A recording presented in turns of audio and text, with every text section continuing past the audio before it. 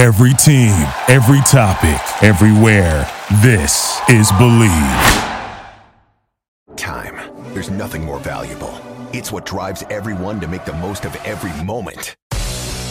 We celebrate living large in the now. In a city where time disappears, we create experiences that electrify the soul and memories that will last forever. We go big. We go all night. And here, everyone is invited. So get loose and get loud. This is Circa. You'll have the time of your life.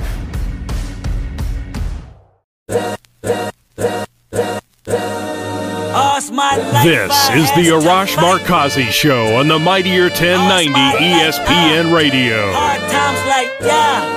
Hello and welcome to the Arash Markazi Show presented by the Sporting Tribune on the Mightier 1090 ESPN Radio in Southern California, 98.5 The Bet in Las Vegas, and the Hawaii Sports Radio Network, 95.1 FM and AM 760 in Hawaii. It's Friday, and that could only mean one thing. Legends of Sport Friday. It's Andy Bernstein. Hey, Andy, how are you? I'm great, Arash. Happy Legends of Sport Friday, my friend. Love it. It's my favorite day of the week. Listen, you had an amazing guest, and I say this because I got to work with this man at Slam Magazine a number of years ago, Scoop Jackson, just an amazing human being. If I were to put, my top 5, top 10 nicest journalists, I'd put Scoop Jackson on the list. Talk about the conversation that you guys had. Well, going back in time, Scoop and I met, we couldn't pinpoint the exact time, but we met at some point during the Bulls' second three-peat. And he was, Scoop has got an amazing personality, very outgoing. We became friends, down in the trenches covering those years. And that was at the very beginnings of Slam Magazine, which was, incredibly innovative publication. And anyway, I just, stayed in touch with Scoop. Of course, I saw him pretty regularly at NBA events. And, I reached out to him about having a conversation on the podcast. Of course, we did it. It was such a great conversation that I couldn't edit it. Our editors could try to figure out, how do we take this hour and 20-minute conversation to make it into 40 or 50 minutes? And we really couldn't. So we decided to make it a two-parter. So part 1 is this week. Part 2 comes out next week. You had a great, because, you've always been so great to the media, and like myself, when I was just beginning. You said there was a time where it was maybe contentious between the print reporters and the photographers. Tell me when that changed, because again, I'm so lucky that we've become friends really since the beginning. What was it like back in the day, I guess? That's a great question, man. We photographers are very sensitive people. And early in my career, I can remember, we were very jealous of the treatment that we got as compared to the writers. I mean, I'll give you an example. The writers, they had their little card on their spot, wherever they were in the press box or whatever. We didn't have that. It was almost like when I first started, it was a free-for-all on the baseline or on the sideline. To the writers' credit, the writers had organized, I don't want to say unionized, but there was a guild of writers, baseball and football and basketball. They recognized each other. They supported each other. We were like a bunch of it was like cowboys and Indians, it was crazy. And it quite honestly, Arash, it's kind of still like that. I mean, I don't want to say the sports photographers are second-class citizens, because we're really not. But the respect level needs some work, I have to say, across the board with, PR directors and team personnel, leagues, all the way down the line. I might ruffle some feathers by saying that, but I'll give you another example, like the Halls of Fame. None of the Halls of Fame recognize photographers, except for the Naismith Basketball Hall of Fame. I'm fortunate to have been only the second photographer honored with the Gowdy Award, which is kind of their top media honor. But there are no photographers in Cooperstown. There's no photographers in Canton. Why is Bruce Bennett not in the Hockey Hall of Fame? I mean, this guy has shot NHL hockey for 45, almost 50 years. The Godfather. I think it's a travesty, honestly. And maybe in my old age, you know, when I hang up the camera or something, that'll be kind of the cause I take up.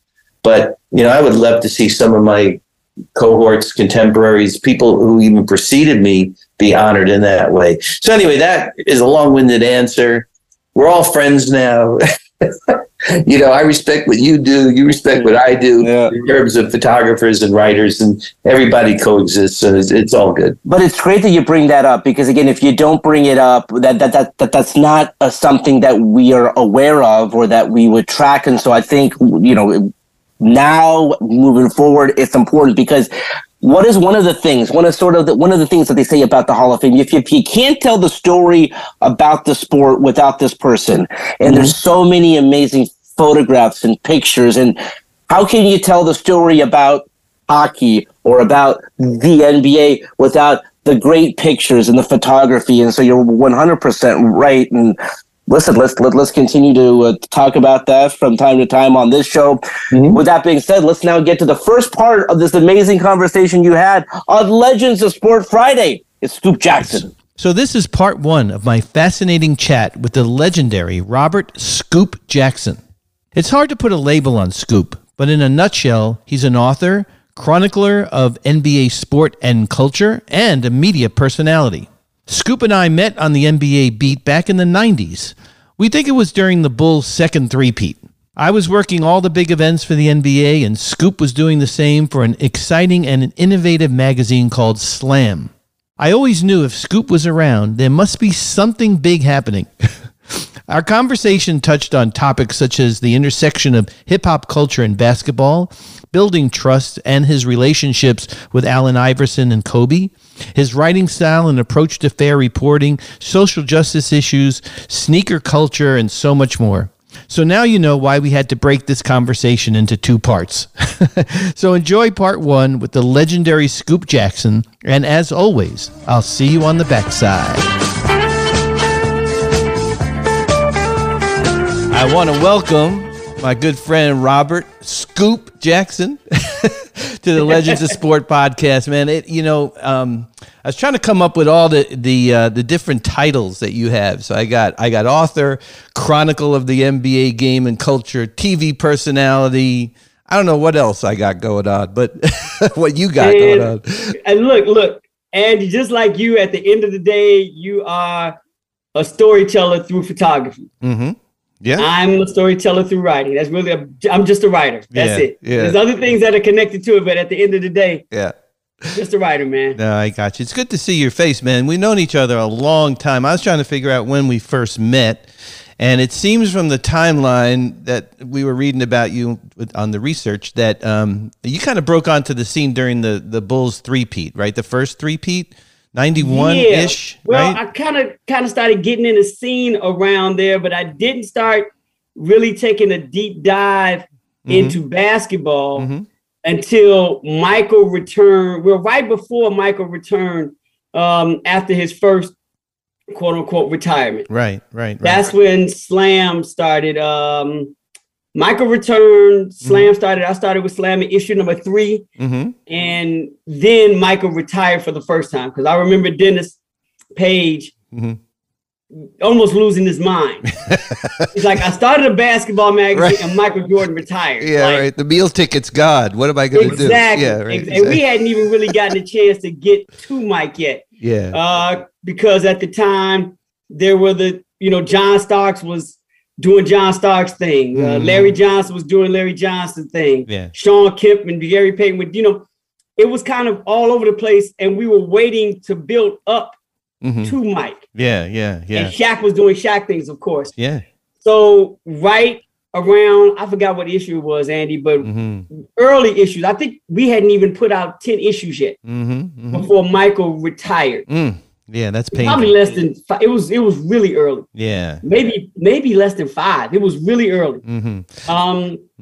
So that's when I started to surface as far as basketball writing is concerned, and entering into the game and entering in the sphere that you and I have kind of made a living off of. Yeah. Over a while. But I was in the game for a couple of years before that, doing cultural writing, a lot of hip hop writing, a lot of writing centered around hip hop culture because I graduated with my master's degree in 1991, and I did my master's study, my thesis on hip hop. I was one of the first people in the country to really do an academic study on hip hop as a communication culture. That's interesting, man. I did not know that. After that, I was able to get writing opportunities by continuing looking at the deeper side of hip hop and looking at the pro-social side that, you know, it can have as a form of communication. Yeah. So it's so interesting that both kind of intersected, right?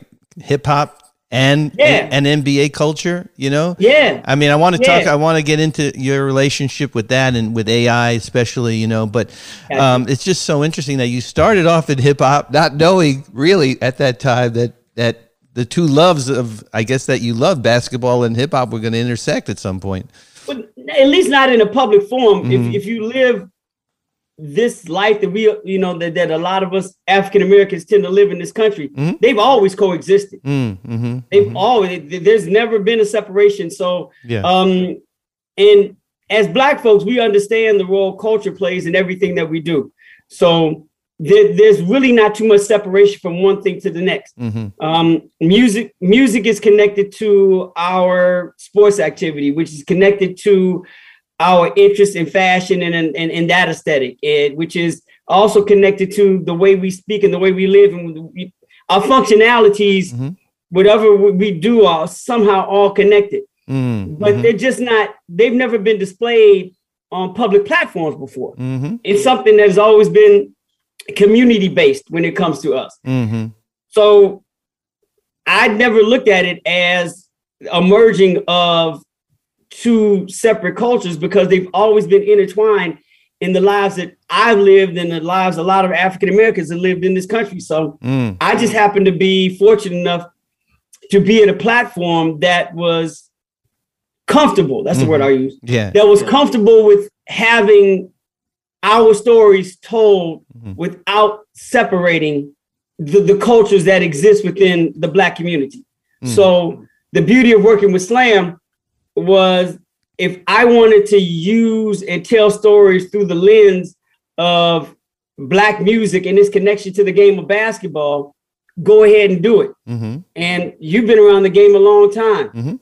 The hip hop and basketball are no different than soul music and basketball in the 70s. You know, what Julius Erving and Larry King and George McGinnis and James Silas, you know, were listening to when they were in the ABA, as much as they were connected to the music and the style, listening to the Isley Brothers, listening to the Temptations, you know, all of that and the connection to that.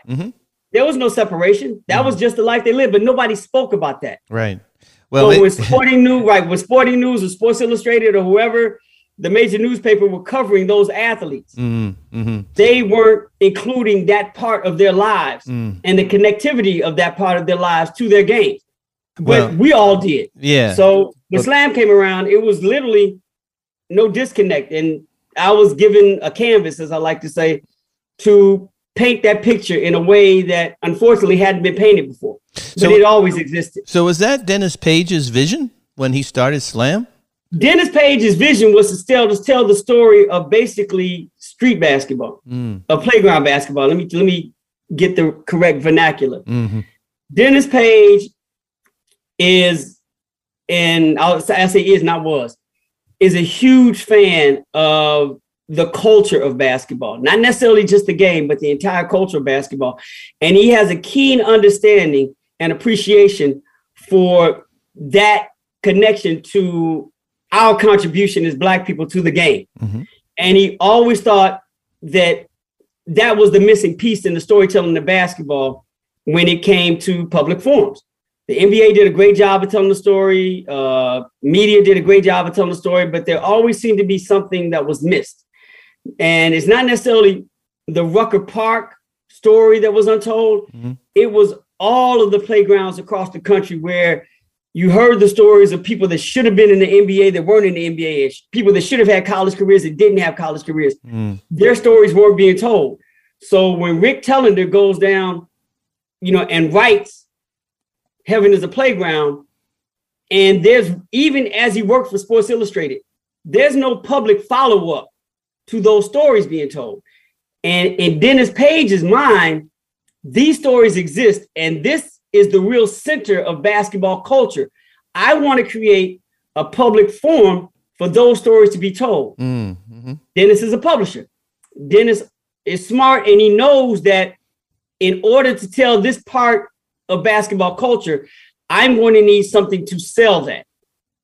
And because the larger audience has no connectivity to this culture, I have to include telling stories about the NBA. So the NBA was what led, and always has been the lead of the stories that's been in Slam magazines. But Dennis Page's version was to tell this side of culture of the game of basketball that always seemed to be missing, and do it on a regular basis. So it wasn't about connecting hip hop. It was about looking at the playground culture of basketball and including that as a large part of storytelling of the game. So how did you get connected with Dennis, with Slam? I mean, you know, I read a good quote from you that you said that you never really wanted to be a writer, right? But you had a great love for writing.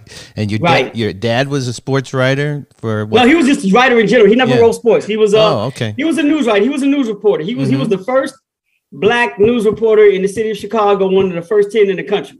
And he covered everything from the civil rights movement to, you know, social movements that we dealt with in the community, whether he was here or in Denver, Colorado. Yeah. He left, he started off with Britt Musburger, Walter Jacobson, and Bill Curtis. They all started out together at the Chicago American Magazine. Interesting. Wow. So they all worked together. Yeah. And he left once the American shut down. He left. He went into public relations and moved to Denver, Colorado, to be a columnist for the Rocky Mountain News, and he stayed there until he retired. So interesting. He never was sports though. He never got into sports. Played sports, played tennis, played basketball at the college level, but he never was able to write sports. But I kind of benefited from that, because to answer the long answer to your question is, Dennis Page does what good publishers do. He tracked me down. He tracked me down in Chicago. And he had been reading a lot of my writings in other outlets that I was writing for. And all of it was either based on, you know, Black culture or, you know, hip hop. But at the time, I was publishing my own magazine, and it was selling in two places in New York. And one of them was Spike Lee's store that he had in Brooklyn. I would send the magazine there, and they just put it out because it was free. And Dennis would see my byline in like rap pages in LA and, you know, Rap Sheet here in Chicago, and my name would pop up in other hip hop publications. And then he picked up the magazine. He's like, I keep seeing this cat's name. And he literally tracked me down through his connects in Chicago. And, you know, and it was basically that old, and I hate to sound stereotypical, but he's like, look, I know a lot of Black people in Chicago. One of y'all got this cat's number. And they're like, oh yeah, we know Scoop. Yeah, here, call him. And he literally just rang my phone up. That's so awesome. I had no idea. I had no idea that. And it was after the second issue of Slam magazine. And he lost his staff. Vibe magazine hired the entire staff of Slam magazine except for one person, Dave Lewis. What? Yeah, because Vibe, I don't know if you remember, Vibe magazine at the time, Vibe and Slam started off at, I think they launched the exact same month. But Vibe was owned by Time Warner. It was a Time Warner magazine. And no disrespect to Dennis and Harris Publications, but if you got a chance to get a Time Warner check, man, everybody's going. And there were 5. I think he had a staff of 5 at the time, and 4 of them left. They went over to Vibe. That's crazy. But the one person he had left was Dave Lewis. Dave stayed on, I think, is maybe managing it. I forgot his position. And he sought out Tony Gervino at Sports Style magazine. And his next call, he tracked me down in Chicago. And it's like, hey, you know, I read a lot of your stuff. I see your name all the time, but I just want to know, I think his question was, do you know anything about basketball? Would you be interested in writing anything about basketball? And my answer to him, Andy, was like, man, I'm from the Chi. Basketball is what we do. We breathe this game. I just have never had an opportunity. Yeah. And he just put me on the connector. Yeah, I just hired a guy, Tony Gervino, to run the magazine. I'm put you on the phone with him. And Tony and I talked. He literally just like y'all do what you want to do, but understand this is a magazine. I want to speak about the culture of the game. So keep that in mind. We always kept that in mind. And he just really let us do what we do. Yeah.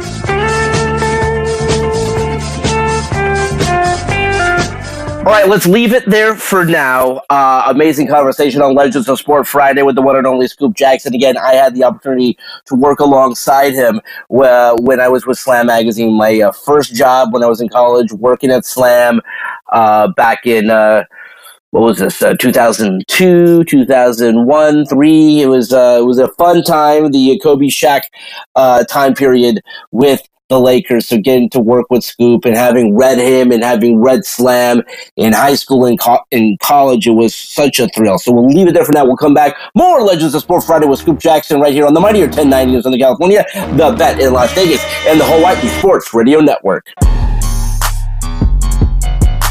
We'll be right back with the Arash Markazi Show on the Mightier 1090 ESPN Radio.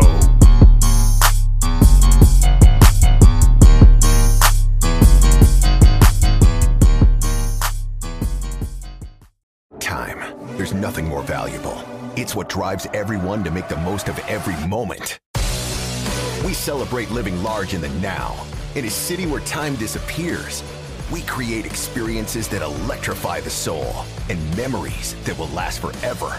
We go big, we go all night, and here, everyone is invited.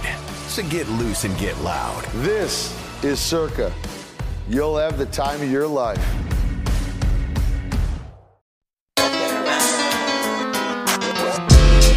This is the Arash Markazi Show on the Mightier 1090 ESPN Radio. Still clown with the underground when we come around. Welcome back to the Arash Markazi Show, presented by the Sporting Tribune on the Mightier 1090 ESPN Radio in Southern California, 98.5 The Bet in Las Vegas, and the Hawaii Sports Radio Network, 95.1 FM and AM 760 in Hawaii. Just as a reminder, if you have a question or comment or want to win tickets to an upcoming game in Southern California, Las Vegas, or Hawaii, call our hotline 310-400-0340.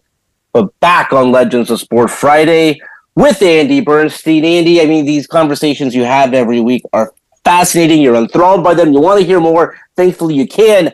How can they hear the entire conversation? By the way, a two-parter with Scoop Jackson. Yes, 2 parts with Scoop, both fascinating conversations.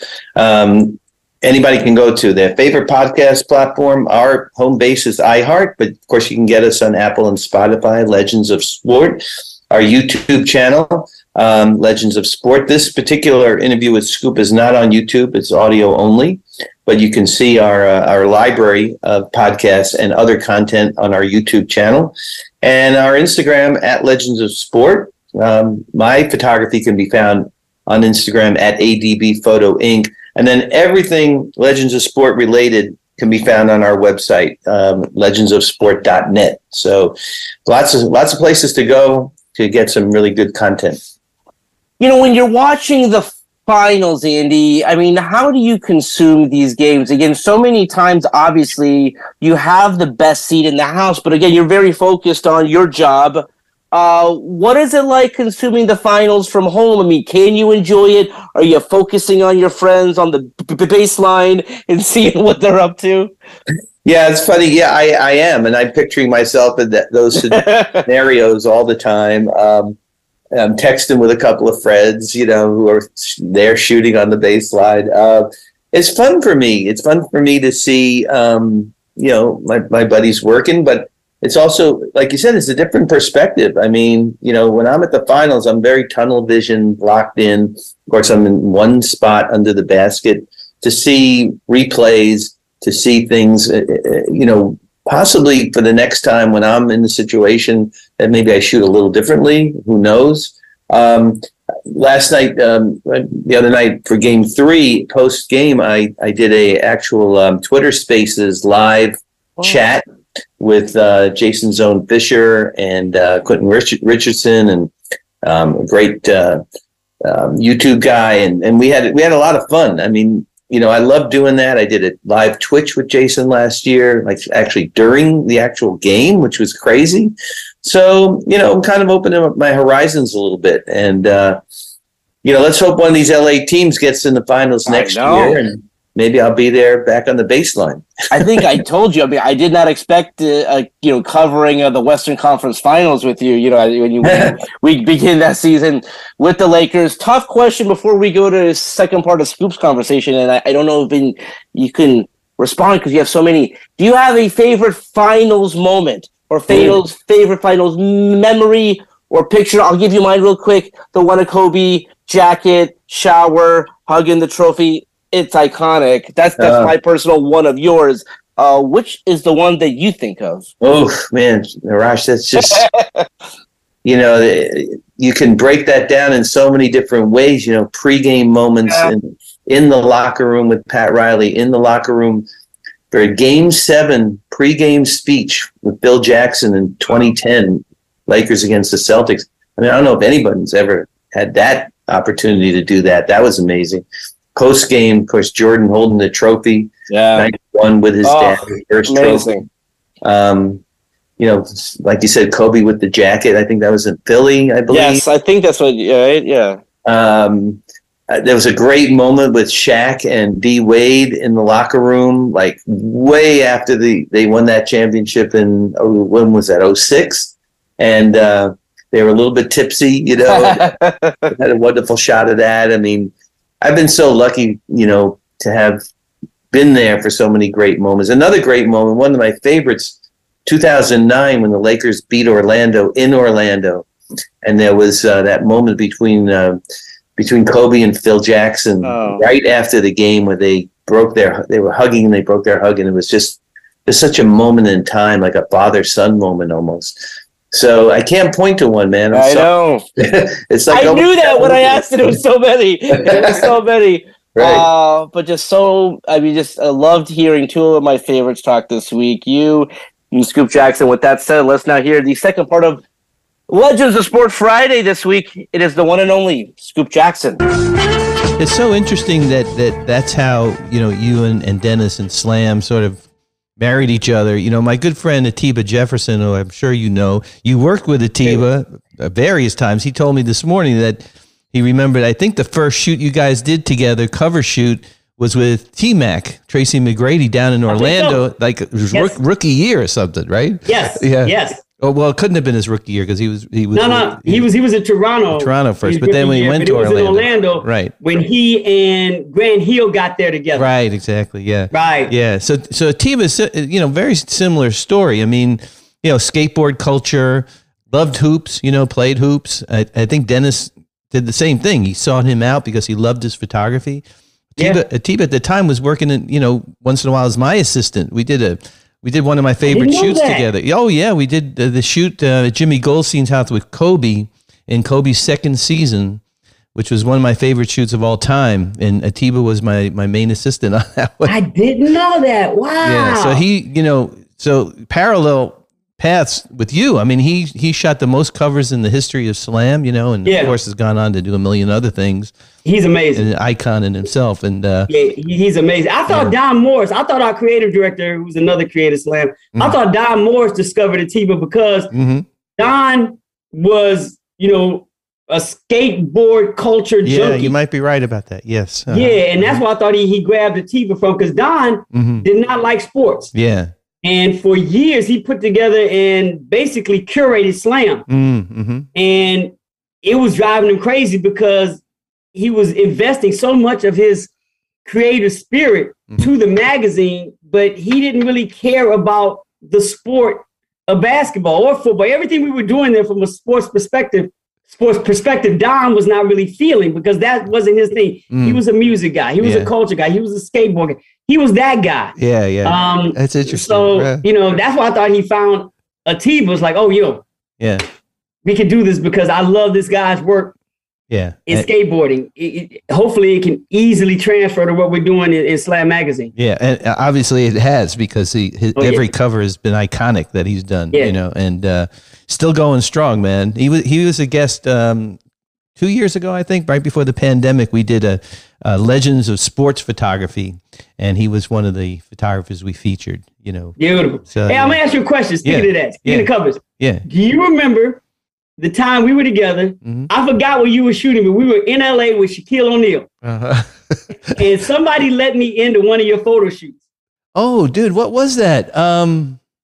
Because the story, Bob Berg actually shot Shaq for us, but they let me into a photo shoot you were doing. Yeah. And Shaq actually asked, why don't you all let Andy shoot in your magazine? That's hilarious. I think the shoot you're speaking about, I think it was a Reebok shoot that we were doing. It may have been. And he was great, man. He always advocated for me. I ended up shooting most of his Reebok stuff, his Pepsi stuff, Icy Hot, you know, because, you know, he and his agent Leonard at the time said, you know, Shaq only worked with Andy. And I'm like, okay, that's cool. Yeah. But that was tough, man, because as you know, when you get into that commercial world, you know, they looked at me as like an action guy and like, what is this guy? And how does he know how to light anything? You know, that was my training in school. And I had to earn my stripes, you know, and it actually worked out pretty good, because I got that first Reebok gig and all the agency people were like waiting for me to screw it up and fail. And I came through pretty good. And next thing I know, I'm shooting like all their other athletes, Frank Thomas, Emmett Smith, they're sending me to the Pro Bowl, you know. So it kind of worked out.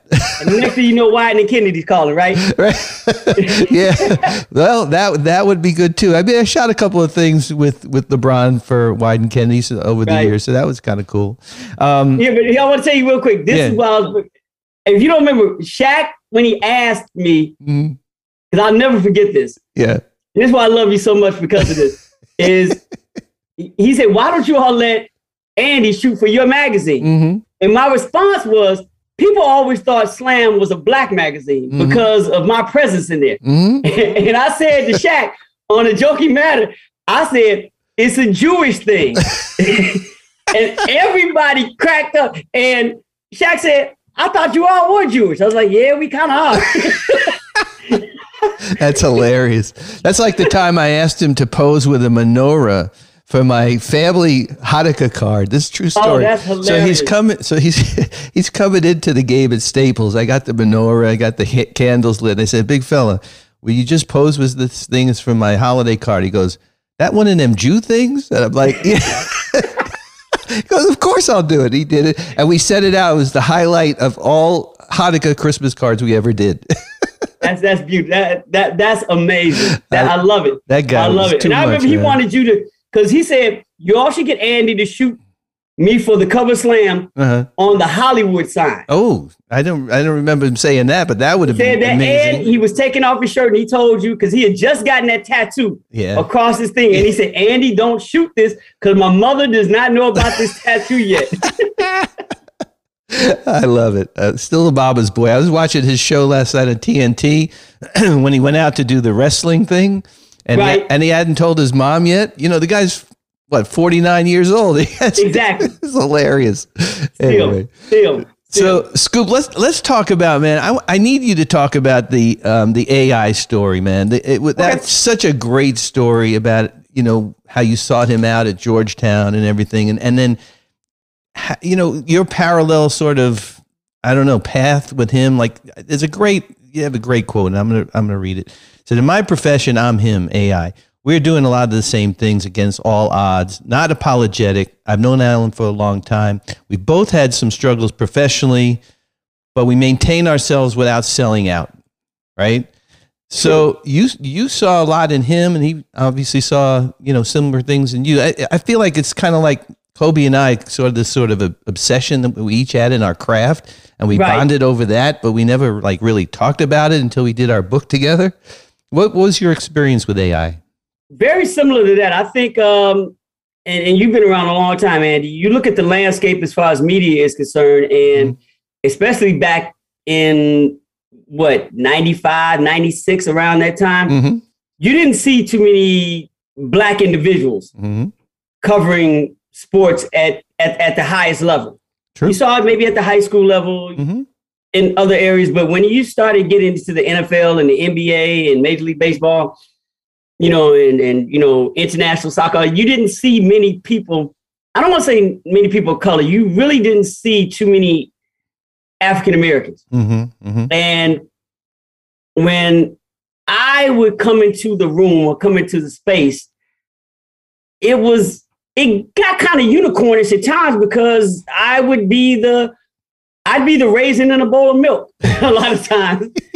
And athletes, especially basketball players, they connect with that. And the fact that I would appear as I appear right now, I wasn't the suit and tie, follow a certain code type of individual. My approach to it was similar to like you and Kobe's. Don't look at any of this. Just judge me on my product. Judge me on what I'm here to do, and that is to write and to tell you a story. That's where you should judge me. And I think my aesthetic, and because I didn't quote unquote flip, or I don't want to use the word sell out. I didn't conform. That's a better word. You were genuine. I tried to, I wasn't ashamed to be myself because I was proud of what I felt I had the ability to do.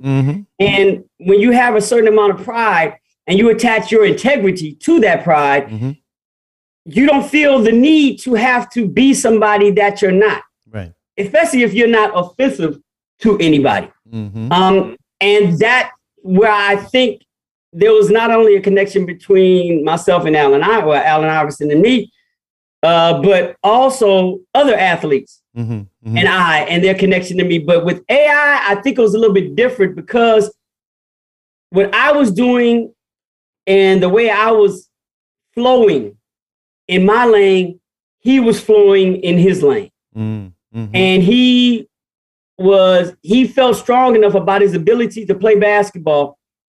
And that's what I'm here to do. Play basketball. Nothing else. And that's what you're going to judge me on. Yeah. I'm not going to change anything about me because I'm only in this for this. And I think he saw the same in me. He's like, oh, you're rolling the same exact way that I am. You're in it for people to just judge you and respect you on what you're bringing to your game in your lane. Yeah. And damn everything else. Yeah. And I think we always saw that in each other. And because there were so few of us Black people in media covering at that level at that time, that he, whenever I showed up, would be like, that's my man. Because we're walking the same path. And I mean, even to the point that both of our hairs were braided. And there's nobody in the media, Andy, that's coming into this profession with their hair cornrow. But when we see each other, he would be like, all right, let me check out, see who did a nice job on your hair this time. We would have those conversations. Yeah.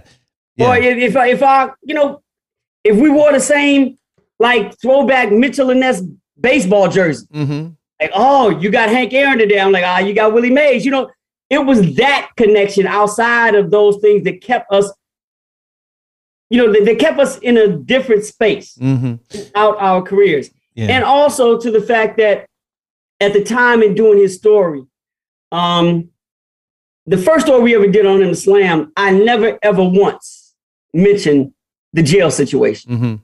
Never mentioned the situation went down in high school. Right. Never went that because keep in mind, Andy, like I said, at Slam Magazine, we are a basketball culture magazine. And my thing in dealing with Allen Iverson was not about his personal life, was not about his aesthetic. It was about what I felt his contribution to the culture of basketball was about to be. And I stuck to that, and he respected that. So that's when you met him the first time when he was at Georgetown, right? Yeah, I went up to his room. Yeah, you got to tell this story. It's a great story. Yeah, I did the exact same thing to him that Dennis Page did to me. I went to school at Howard University, right down the street from Georgetown. So I knew the landscape at Georgetown University. Right. So I went to go see him at a Kenner League game, and that's when I knew, because I had heard that he was dropping 50 in the Kenner League. Right. And I'm like, you talking about Allen Iverson from Georgetown? Like the defensive player in the Big East? Yeah. Like he's dropping 50 in the Kenner League? They're like, yes. So came down to DC from New York, checked out a Kenner League game, and I'll tell you the nuts and bolts of that story is I walked into that game at halftime. His team was down by 22 and he had 20 points. Oh, my God. By the end of the game, his team won and he had 62.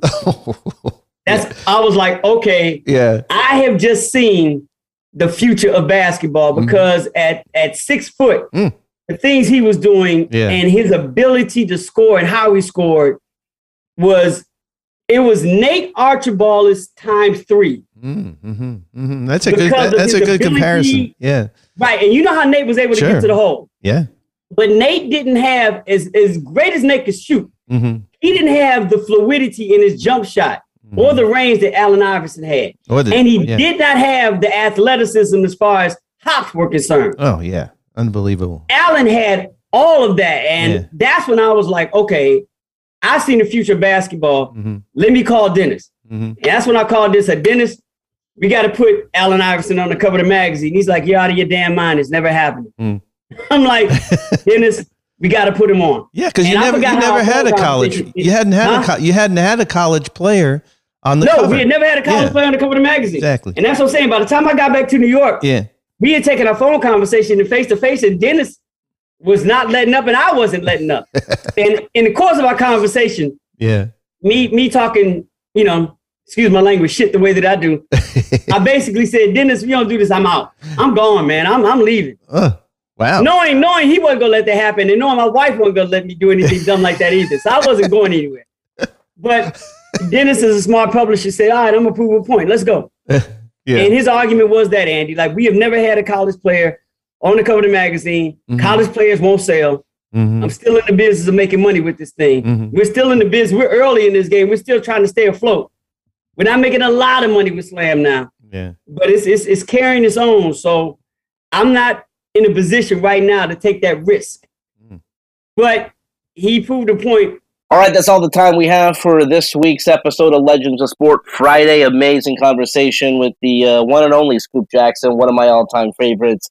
Just getting to hear some of his amazing stories and journeys, and just again, this was such a great conversation. It's actually a 2-part conversation with him on Legends of Sport Friday. So again, that's all the time we have for this week.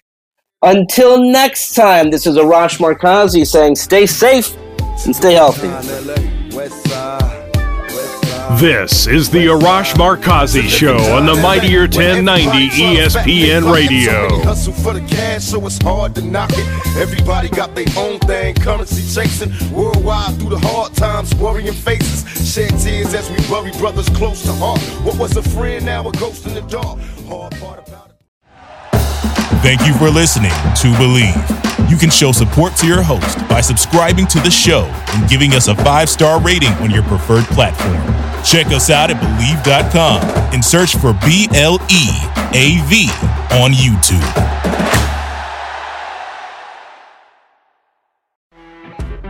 You know when you're listening to a true crime story that has an unbelievable plot twist that makes you stop in your tracks? That's what our podcast, People Are the Worst, brings you with each episode. I'm Rachel.